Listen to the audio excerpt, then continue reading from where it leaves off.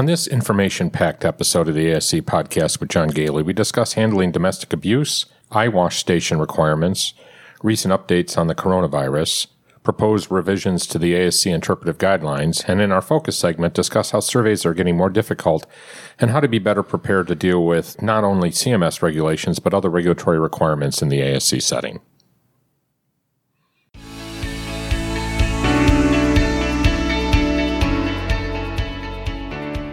This episode of the ASC podcast with John Gailey is sponsored by Ambulatory Healthcare Strategies, the nation's leading ASC regulatory compliance firm. Are you preparing for a Medicare, state, or accreditation survey, or have recently experienced a difficult survey? Or do you want to make sure you are always survey ready? AHS is your answer. Our dedicated team of experts is ready to assist you. AHS can make you ready for your next survey, complete your plan of correction, and work with you to always be ready for a survey. We also provide retainer-based services to oversee your regulatory compliance, including preparing policies, forms, education programs, overseeing your quality improvement, risk management, infection control, and emergency preparedness programs. For more information, call John Gailey today at 585-594-1167 or visit our website at ah-strategies.com.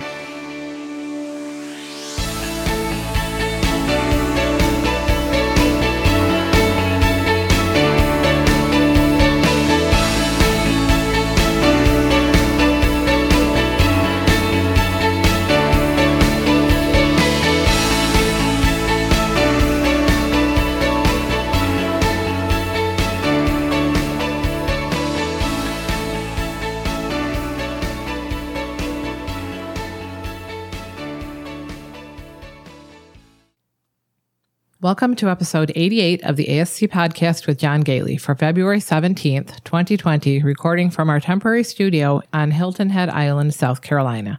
This is Sue Cronkite, Chief Researcher for the ASC podcast and Senior Nurse Consultant for Ambulatory Healthcare Strategies.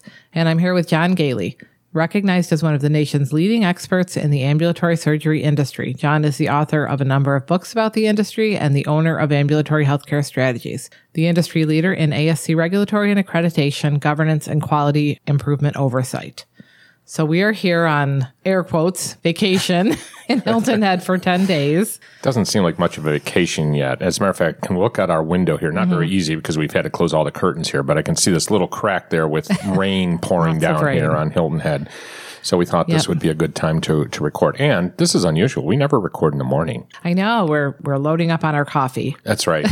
We might have to stop the recording every once in a while to refill those coffee cups. So. Speaking of coffee, that was we had a rough start to our vacation. Oh, my goodness, yes. So two things. First of all, you had tried to mix up the coffee. We do coffee in a blender with some, for the keto thing. Yeah. And started the blender, and it just went everywhere. The Literally whole kitchen exploded. Yes. So we had to get. It turns out the blender was broken, so we had to get a new one, and we, used all the towels and mopped that up. And then when we were getting on the elevator, coming in here, we had so much stuff. We each had our luggage carts, and we finally jammed ourselves into the elevator and then realized we were both stuck at the back of the elevator and couldn't press the button. So I pulled off my boot and I'm stretching around and pressed the button. It was just, I don't know. But we made it. We did. And I feel like we've really moved in here, too, because this is a 2-bedroom condo here. But this is the longest we've ever stayed, for 10 days. So yeah, we decided to do that because a lot of times by the time you finally relax, especially because we do a lot of work on the vacations. So, it doesn't really feel like vacation until you're a few days in anyways. But we did get in some swimming yesterday so that was really nice. The heated pool outside. Heated pool and a hot tub. Yeah. And I do hope to get down to Savannah for a day. It's only about an hour away from here, so hopefully we'll make a trip out. But this is kind of the earliest I think we've ever come down to Hilton Head. So, and it's very hit or miss, I think. We just happened to hit a week with a lot of rain and 50s to 60s, but we can look out and see the ocean. So even if we're not outside, we got some board games with us. Notice that I set up Wingspan. That's our new obsessive board game here. So we'll play a little bit of Wingspan this afternoon if we ever get this recording done. And, it's funny. We set up this temporary studio in the den in our condo here. And, of course, we have 3 different portable studios. This is the biggest one that we have. Every time I set it up, I have problems with it. And I think I concluded that one of the channels is bad on this very expensive board we have. But it sounds good. But we do apologize if the sound isn't quite as good as the studio at home. Yeah, one thing I do like, though, is we've set everything up on this card table in the den in the condo. But I can look right at you, Sue, which is nice. So we're talking to each other instead of kind of peeking to the side. Yeah, because in our studio at home, we're sitting side by side. So I got to see if I can rearrange things, because this is really nice, because it's a little bit easier to give each other cues and talk to each other rather than side by side. So we have a puppy update. We got another picture, and they're growing fast. They're looking so big. It'll be about 6 weeks before we get the puppy, before we pick her up. I'm going to have to see if I can put a picture of the puppy on the podcast website here. We just don't know which one. We just don't know which one yet. There's a pile of them, and the mom is so pretty, and she looks so happy. Yeah. And I've already put on my calendar puppy paternity leave. Yes. I said, you better set it aside or somebody's going to grab you. So we put puppy paternity leave. So don't expect in about 6 weeks from now, if you're looking for me to be on the road, I'm going to be at home. I'll still be working, but there'll be a puppy on his lap. There'll be a puppy on my lap the whole time, So, Sue, I did a whole bunch of redesign of the website. So anybody that goes up there will see a major change. If I may say so myself, I think it looks a lot prettier. It definitely is making it easier to provide links to things we discussed on the podcast. The old system was quite cumbersome. So I'm hoping that with the new website design, now you can actually, when you're doing the news segment and your research, you can actually put the links in, and then it goes over, almost automatically into the other systems. So. Yeah, I love that, because a lot of times, we talk briefly about something, but this way people can really delve in if there's a subject that they're very interested in. And I think I'm afraid that we might have even missed putting some links in the past. So I'm hoping that won't happen in the future as we make these promises to our audience. Yeah, we do sometimes forget things. So we've also integrated a learning management system that's going to be used when we bring out our premium podcast, which we are recording while we're on vacation here. We have 2 that are under development. And then we're also developing a series of boot camps. The first one's going to be the administrator boot camp, which is a major undertaking, which will prepare new administrators to take on their role there. And of course, I think even experienced administrators might find very useful to go through this course. So that course is about half done right now. We're still working on it. And we're going to probably roll out like an introductory thing before it's completely done. Because people are very anxious to get it, I think. They are very much so. And some of our clients are really, that are new administrators are really anxious. The way this works is there's a lot of content going into it, so you can log on and you can see, all the information, but we're also narrating it. The narration is what's taking the time. So we'll probably do something introductory without the narration or without all the narration, or, as you log in, you'll start to see narration being added to those things and can listen to it as you go along. And I also wanted to note that I'm currently updating the survey guide for the 2020 edition. Right now, the latest one out there is 2017. And I hope to have that out in the next few weeks. So I was working on that last night while we were watching television, Sue, and I really messed up the format. So now I had to go back and lost 2 hours there. But the problem is, as we're going to talk about in a few minutes, the interpretive guidelines haven't been revised since the 2017 edition, which I already have out there. But I'm trying to integrate into the survey guide a lot of the updated information that's come out from CMS that hasn't gotten into the interpretive guidelines yet. And it's very difficult to figure out how to put it into the book format. So I'm still working on that. I think I'll have it solved, hopefully by the end of our vacation here. So one recent issue that we've encountered is one of our centers had a woman come running in from outside. She was being chased by her abusive husband, and she was injured. And they had a security guard there who called the administrator, and she came down and brought her into the back into one of the locked rooms and sat with her while they waited for the police to come. And it just made us think it's something that probably people should discuss. What would they do? Because luckily the husband didn't try to come in, but that's something that we could really encounter, and you should maybe have a plan. Right. And of course, this happened in New York State. And of course, New York State requires you to have a policy in place to handle, abuse situations. But I think our problem is that we don't always actually go through what you would do if somebody were in that situation. You had a great idea while we were walking through this. First of all, one of the questions that was asked is this an incident report? And the administrator said, I don't think it's an incident report because, it didn't involve a patient. And I said, first of all, it absolutely is an incident report, something unusual that happened. And these are the types of things that surveyors want to see. They want to know that, you have processes in place to handle any type of an emergency. This is almost like an external disaster in a way. And that's where you came up with a great idea. Just thinking about maybe doing a drill and talking through all the different options, because there This could have been a very dangerous situation. Right. Obviously, the woman was in danger, but often this is the kind of thing that can bring other people into it. If the husband had come, if he had a gun, if he had, there's so many different things. Yeah. So what are the safeguards you can have in place? And it kind of started us down a whole road of thinking of just how to help our community with things like that. Right. And we were talking about a lot of the centers may have signs up, where to call and the resources if you are in a domestic abuse situation. But I would suggest that people put things like that in the restrooms, either a pamphlet or a card, because you want them to be available in a place where the woman would be by herself and wouldn't have to hide the fact that she was writing down a number or picking up a card. Yeah. So I think our takeaway is consider doing a drill to walk your staff through what they would do in that type of a situation, and just be prepared. Always be prepared. And you wanted to mention that you've noticed that surveys are getting a lot tougher. Yeah. We just went through another survey with one of our clients, and at the exit conference, the doctor was surprised at all of the things that were looked at. And he said, we've never had this before.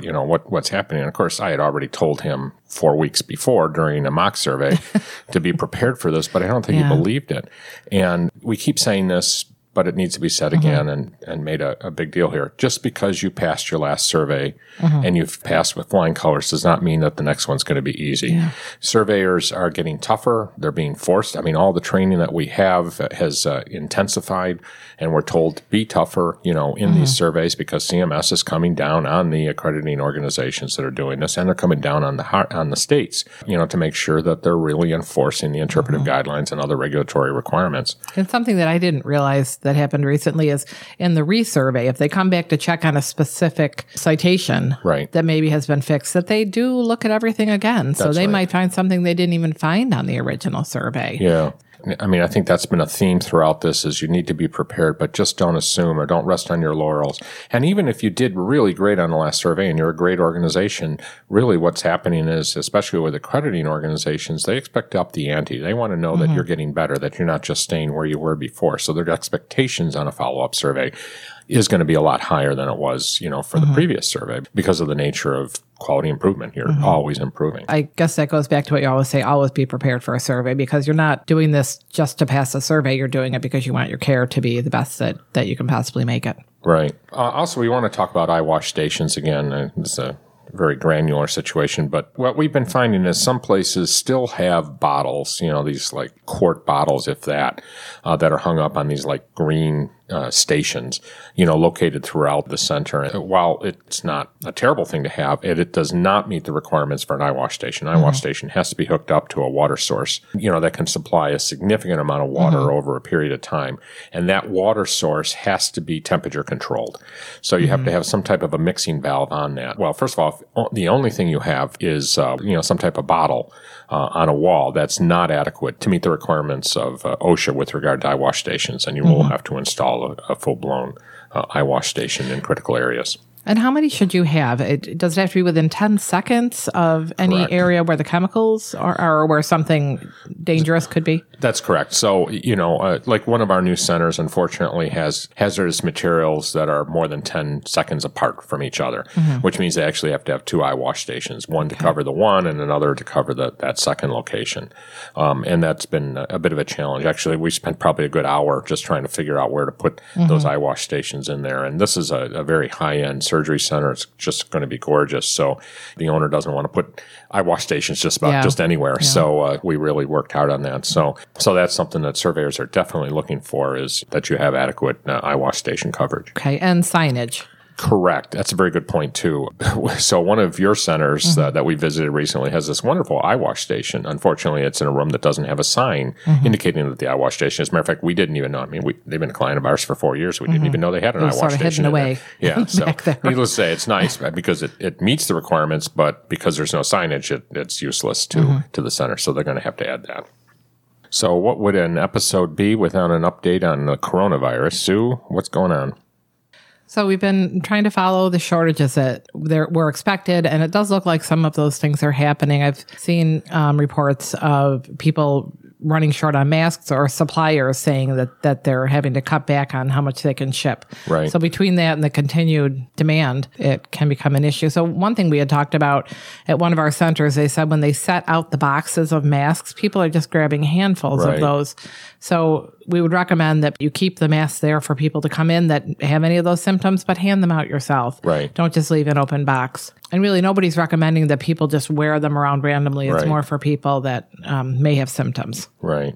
I guess my biggest concern right now, and certainly a lot of the literature, is, is this going to turn into a pandemic? And I'm very fearful that it might, given all the information that's come out recently. Of course, it's up and down by the day, depending upon how many deaths were reported the previous day. And trying to get accurate information, and So on February 6th, CMS published a document called Information for Healthcare Facilities Concerning the 2019 Novel Coronavirus Illness, also known as 2019-NCOV, on the Policies and Memos to States and Regions section of the CMS website.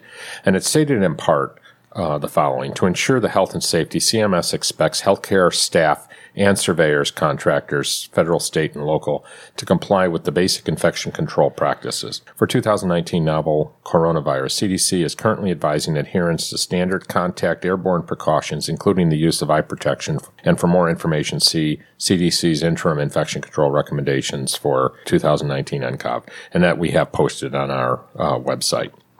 Healthcare staff should also adhere to CDC recommendations on standard hand hygiene practices using alcohol-based hand rub and hand sanitizer as a preferred method of hand hygiene in most clinical situations. If hands are visibly soiled, wash with soap and water for at least 20 seconds.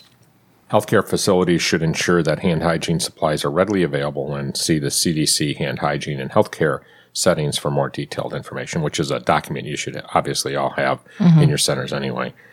So I know, Stu, that you have been on my case about using hand sanitizers more frequently, even while walking around on vacation here. Yes. I mean, we do a good job in the center, but in the room here. But beyond here, you're right. We need to be very careful with people that we're in contact with, especially when we're at a resort, where we're running into people from all over the world. I think anywhere, whether it's because of this virus or the flu, I keep one in my car, I keep one in my purse, and I just, if you've been walking around, you're touching things that a whole lot of other people, and I think that's with nurses, we kind of see germs everywhere, so we're always very conscious of that. And to that point, one of the things that we've done with all of our clients, and we'll be posting it on the ASC Central membership website shortly, is we've redeveloped some policies, not only for the coronavirus, but basically for any infectious disease that occurs in a surgery center. So, we don't want to have to keep writing policies every time a new disease comes out.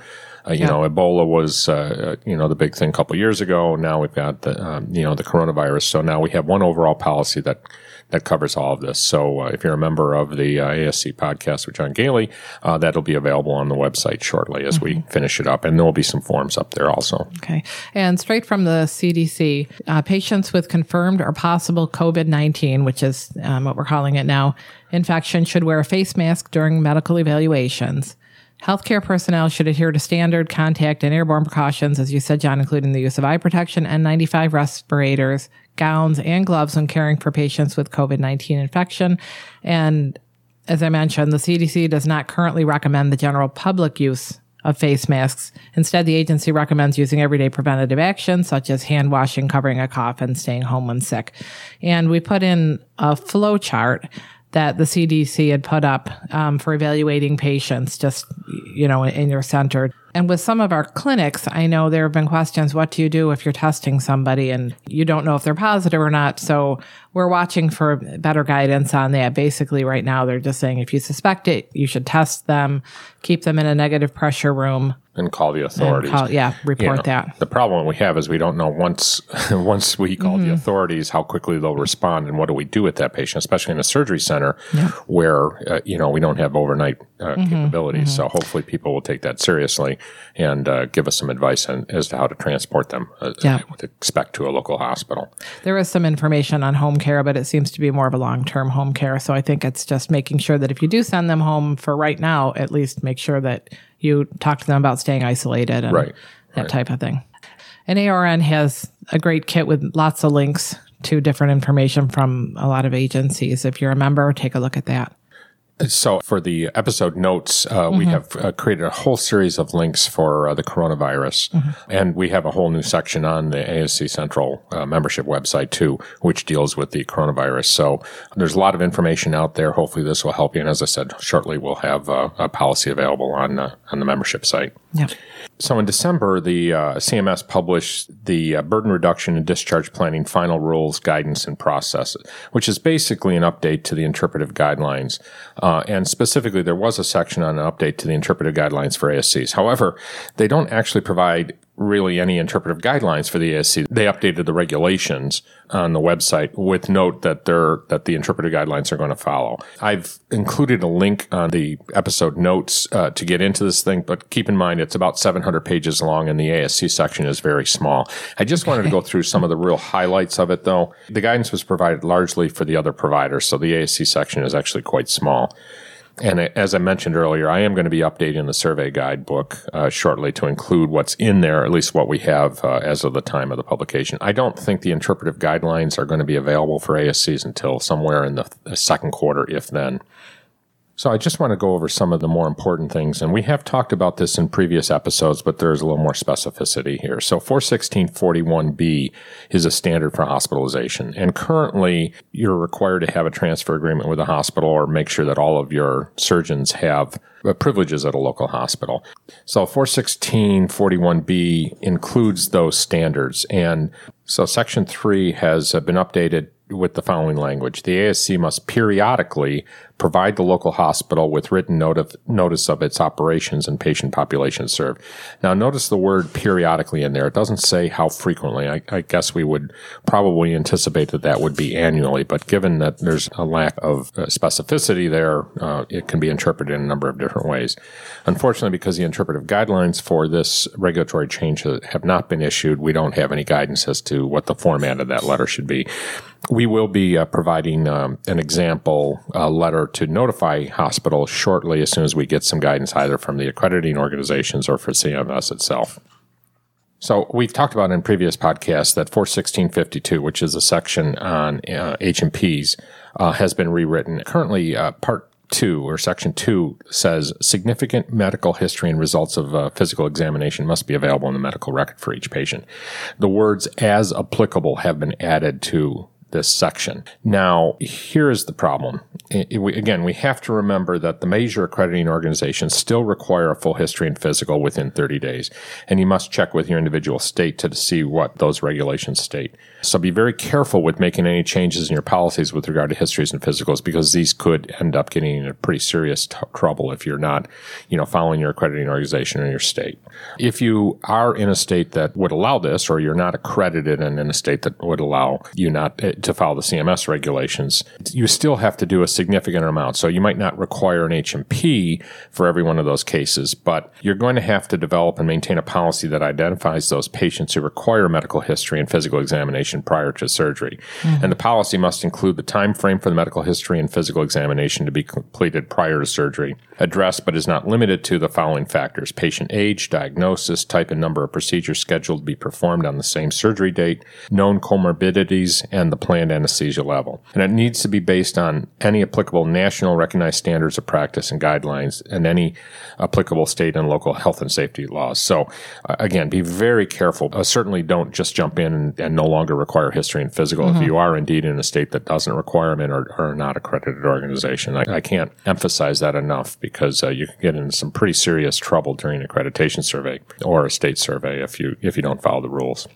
Now, 41644 has been extensively rewritten. This is the environmental section, and the following 3 Q tags have been updated. Q tags, for those of you who don't know, are the ways that surveyors cite you for violations of parts of the conditions for coverage. So Q105 states an ASC may place alcohol-based hand rub dispensers in its facility if the dispensers are installed in a manner that adequately protects against inappropriate access. So that has been a change to that policy. Q106 Part 5 says that when a sprinkler system is shut down for more than 10 hours, the ASC must evacuate the building or a portion of the building affected by the system outage until the system is back in service, or you're going to have to establish a fire watch until the system is back in service. So the important takeaway with these changes in the QTAG 106 is that you need to have a policy in place what to do in the case of a sprinkler system malfunction, either just evacuate the building and not do procedures or have a fire watch.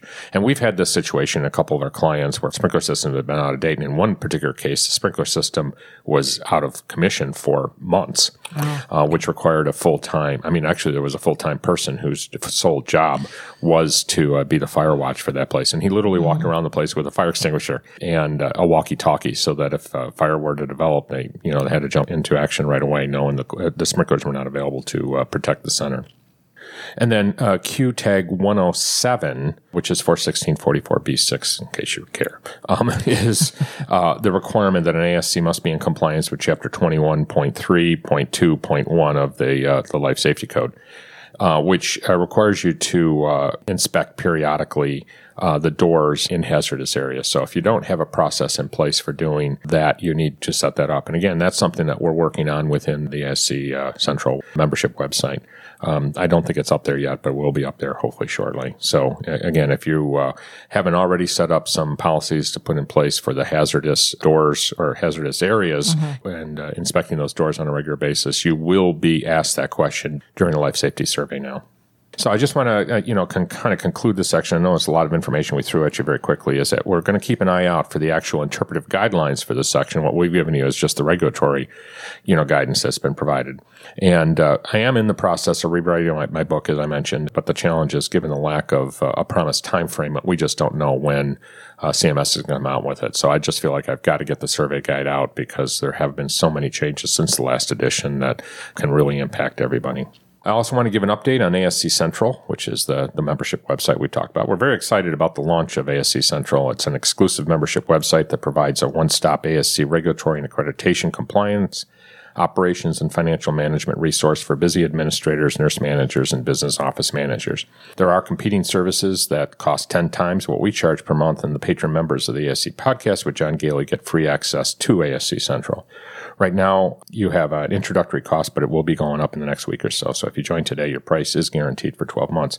Recent updates to the ASC Central website include a new section specifically about the coronavirus, including recommended policies and procedures and forms, links to videos for use in staff training, a growing list of state regulatory resources, links to most recent CMS regulatory updates, and links to the same training resources that surveyors use to perform a survey. So you can actually get the same training that the surveyors get. So for more information about becoming a member, visit ascpodcast.com. Let's take a short break, and we'll come back in our focus segment, which is to talk about the regulations that ASC faces other than the CMS conditions for coverage.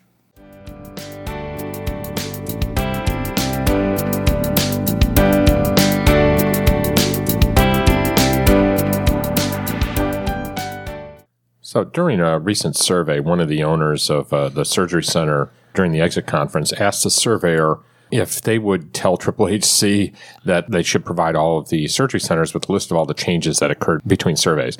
And of course, both the surveyor and I, were kind of shocked at the question because it really showed, how little he understood the regulatory environment in which we work in. The accreditation standards, those you can publish any changes between surveys, but there are so many other things. The CMS conditions for coverage, the interpretive guidelines, and the clarifications, those are only part of the whole picture. That's only part of all the regulations that an ambulatory surgery center must meet in order to, continue functioning. And a surveyor is not only going to be looking at those conditions for coverage, but things such as, light safety, OSHA, et cetera. So all of those regulations are things that I thought we'd at least list them all today so that our audience is aware of all of the different things that you must do in addition to the conditions for coverage. So let's start with with CMS and its requirements.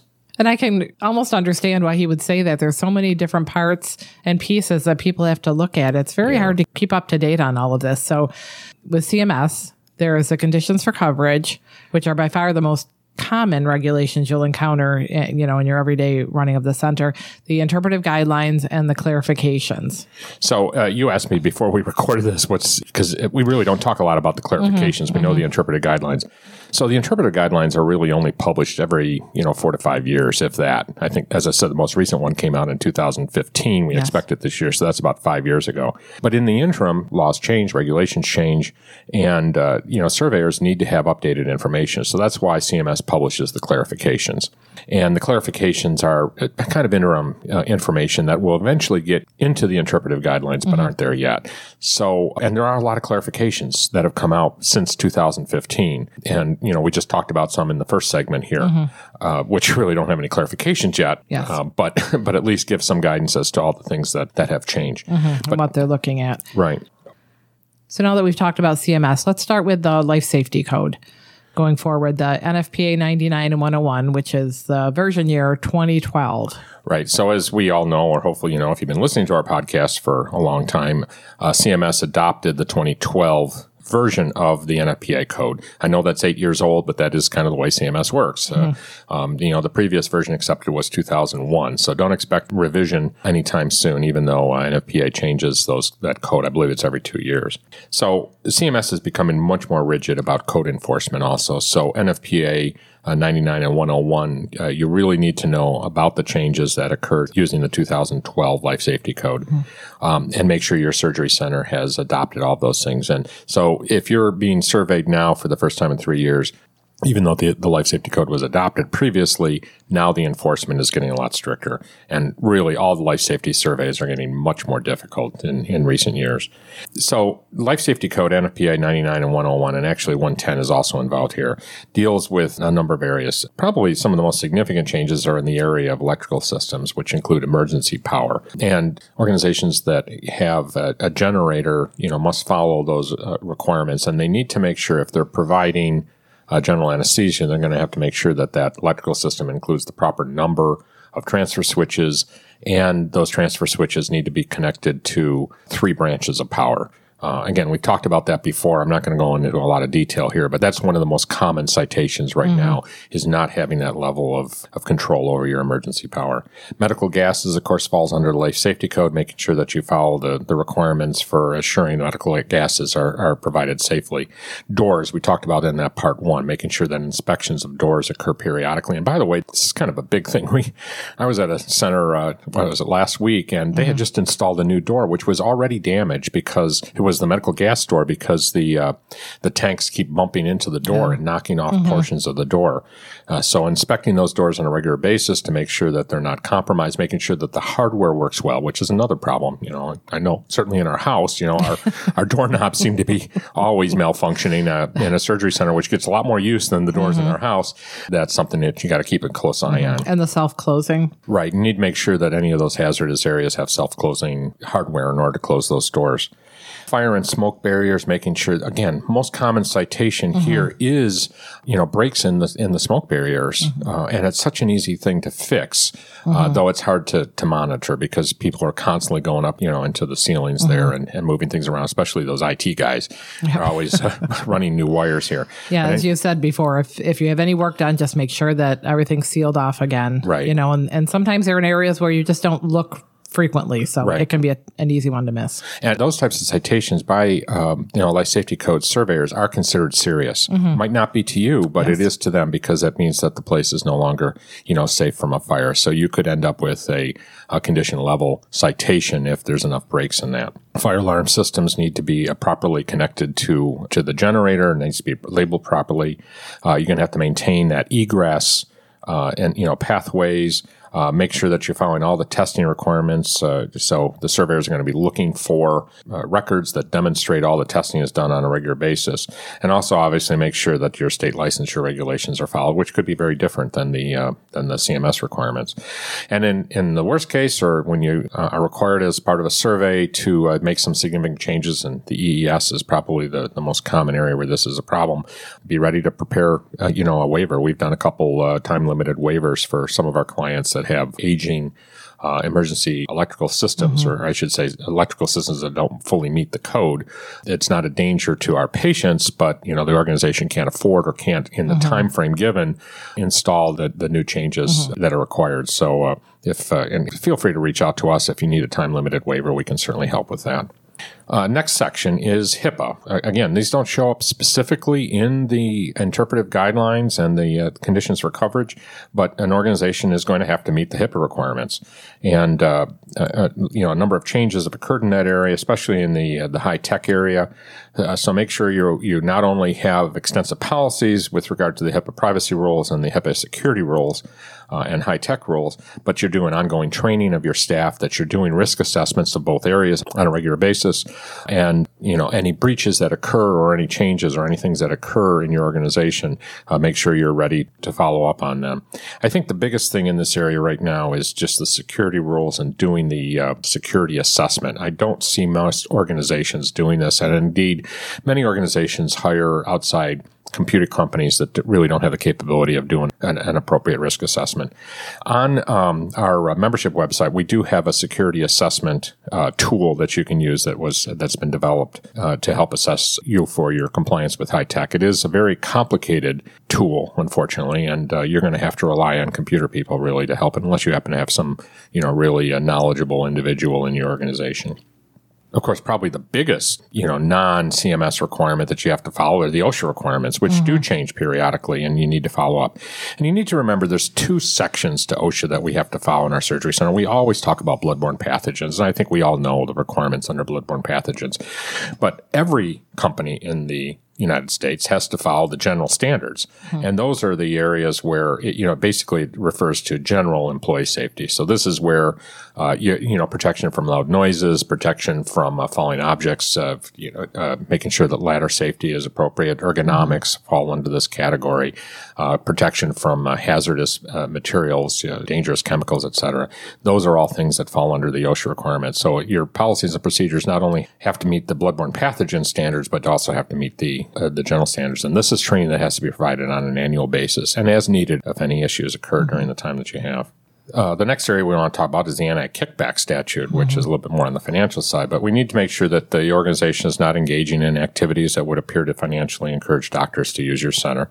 And in that area, you have to follow the Stark Act, which provides you some built-in protections if you follow the standards listed under the Stark Act.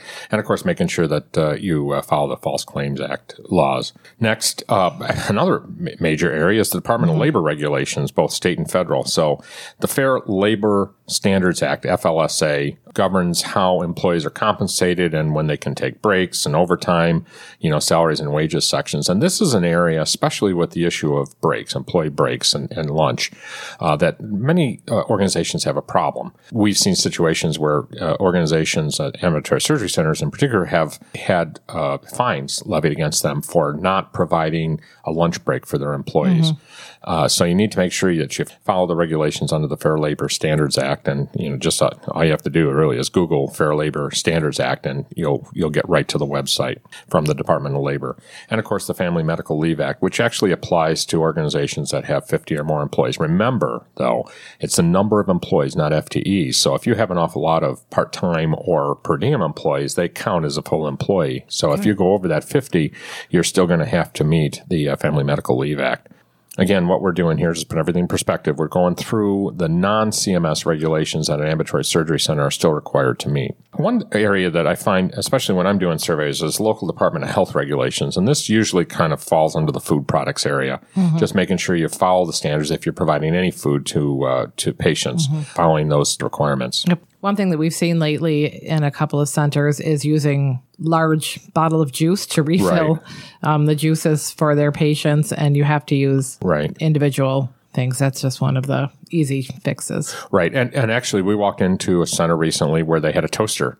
Now, I didn't actually see the bread, but I knew that if there's a toaster in the patient care area, they must be toasting bread for the patients, and that really isn't going to be appropriate in, following the state regulations. And, of course, infection control issues are, come up here. I guess we should also mention here, a reminder to everybody, the importance of making sure there's no food and drink other than for patients in the patient care areas. I found this, especially in the GI centers. I mean, even found coffee in the procedure room, because people just feel that there's, that they don't have to follow the same rules that you have in a surgical center or in a GI center. You want your food in the procedure area. I don't know. I agree.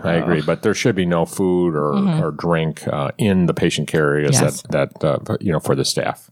So, and there's so many other areas here, for example, radiation safety. You're going to have to follow those regulations, and there really isn't anything specifically listed in the CMS regulations, other than a small section there. So many things that you're going to have to follow on the radiation safety side. There's the state corporation rules that you have to follow, which govern how, your governing body or the board of directors operates and the types of things you have to do there. One thing that comes to mind is one of the requirements, state corporation law, is that in your minutes you reflect the fact that you've reviewed the tax return on an annual basis. And again, many places forget to include that in their governing body minutes. IRS regulations in general, making sure that you pay taxes on supplies that have been purchased, regardless of whether the vendor has charged that tax to you. So if you purchase items that are taxable in your state and the vendor has not collected that tax, you are obligated to pay that state taxation agency with the appropriate tax for that. And there's the DEA and FDA regulations, which that whole area alone we could probably spend 5 or 6 episodes on. So my question is, how does this all pull together? I know CMS comes in, they will often have a life safety surveyor. How do all these other things get checked and monitored? So as part of your accreditation survey or CMS survey, not only are they going to be looking at the interpretive guidelines and the conditions for coverage, but all of these areas like OSHA, the anti-kickback statute, Department of Labor regulations, they're going to be watching out for making sure that you have the appropriate policies in place and that any breaches that occur, any situations where you're not following those rules will impact your survey in some way. Again, I think the takeaway here is that just because you following all the conditions for coverage and, read and memorize the interpretive guidelines, it doesn't mean that you're going to, meet all the requirements that you have there. And of course, this is the challenge I think you have. I often tell this story. I've been doing this for 30 years, 30th anniversary. And when I started out, I don't think it was too difficult to stay on top of the regulations there. But even then it wasn't easy. But now the regulatory environment is so much more complex. That's why, again, not to sell our services again, but, that's why companies like Ambulatory Healthcare Strategies exist, is that it's becoming more difficult for the average administrator or nurse manager to be able to meet all these things. We have an entire research department, which you kind of head up to, that oversees how do we keep up with all of these regulations. So certainly you need to stay on top of it. Listen to the podcast, obviously, purchase books, attend conferences. And, if that's not enough for you, then consider some outside help, because these surveys are definitely getting a lot tougher, and all of these areas are things that you need to be on top of. Okay, well, let's take a break and we'll come back and talk about some upcoming events.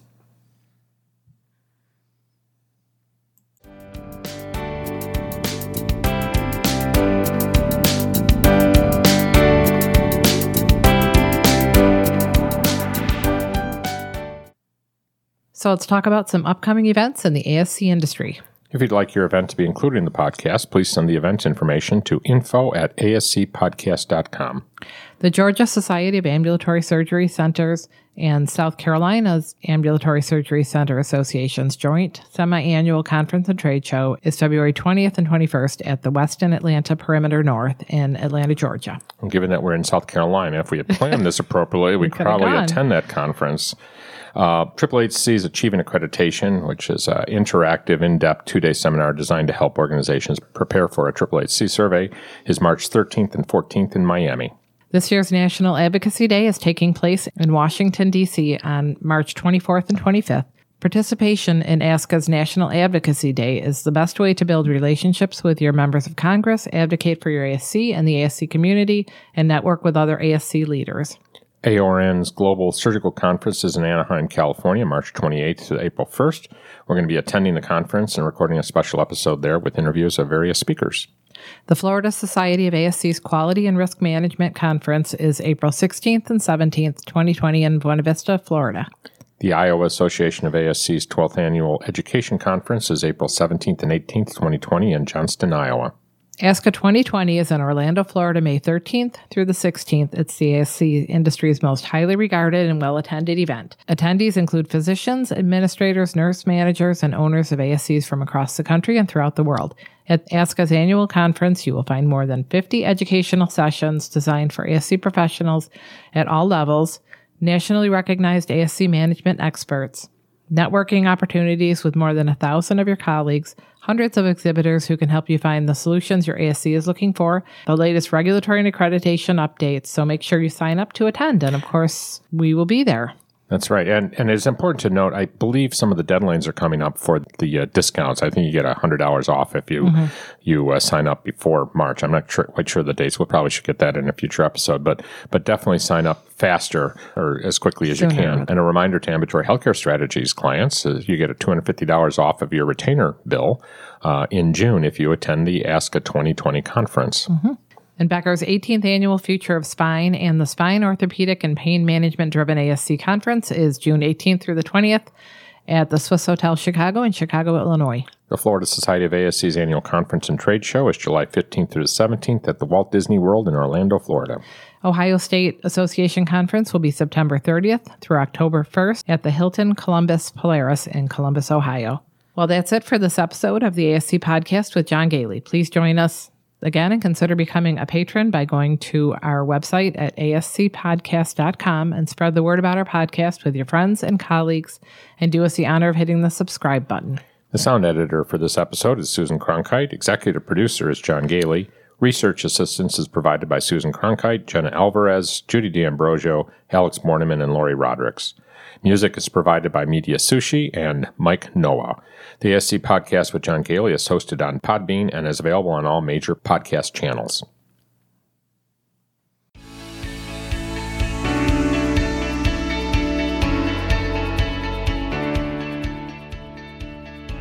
This podcast is an educational and operational tool and is not intended to be a comprehensive resource for all the rules, regulations, and standards that an ambulatory surgery center must meet. The advice provided should not be considered as, nor does it constitute legal advice or opinion. When reviewing specific situations involving legal and regulatory issues, attorneys and other professionals should be consulted. This has been a production of Eden Group Development, all rights reserved. We would like to thank this week's sponsors. First, Ambulatory Healthcare Strategies, one of the nation's leading regulatory compliance and financial oversight firms. For a free consultation, contact John Gailey today at 585-594-1167 or through email at info@ah-strategies.com. And Eden Group Development, which publishes ASC Regulatory Compliance Series, the ASC industry's leading books including The Survey Guide for ASCs, A Guide to the CMS Conditions for Coverage and Interpretive Guidelines for Ambulatory Surgery Centers, and Ambulatory Surgery Center Governance, a guide for ambulatory surgery center owners and governing body members. These must-have books are available on Amazon and Barnes & Noble or directly from the publisher at reg-books.com. That's reg-books.com. If you're interested in advertising or sponsoring the ASC Podcast with John Gailey, please email us at info@ascpodcast.com. We would love to hear your questions and comments. Please email us at comments@ascpodcast.com.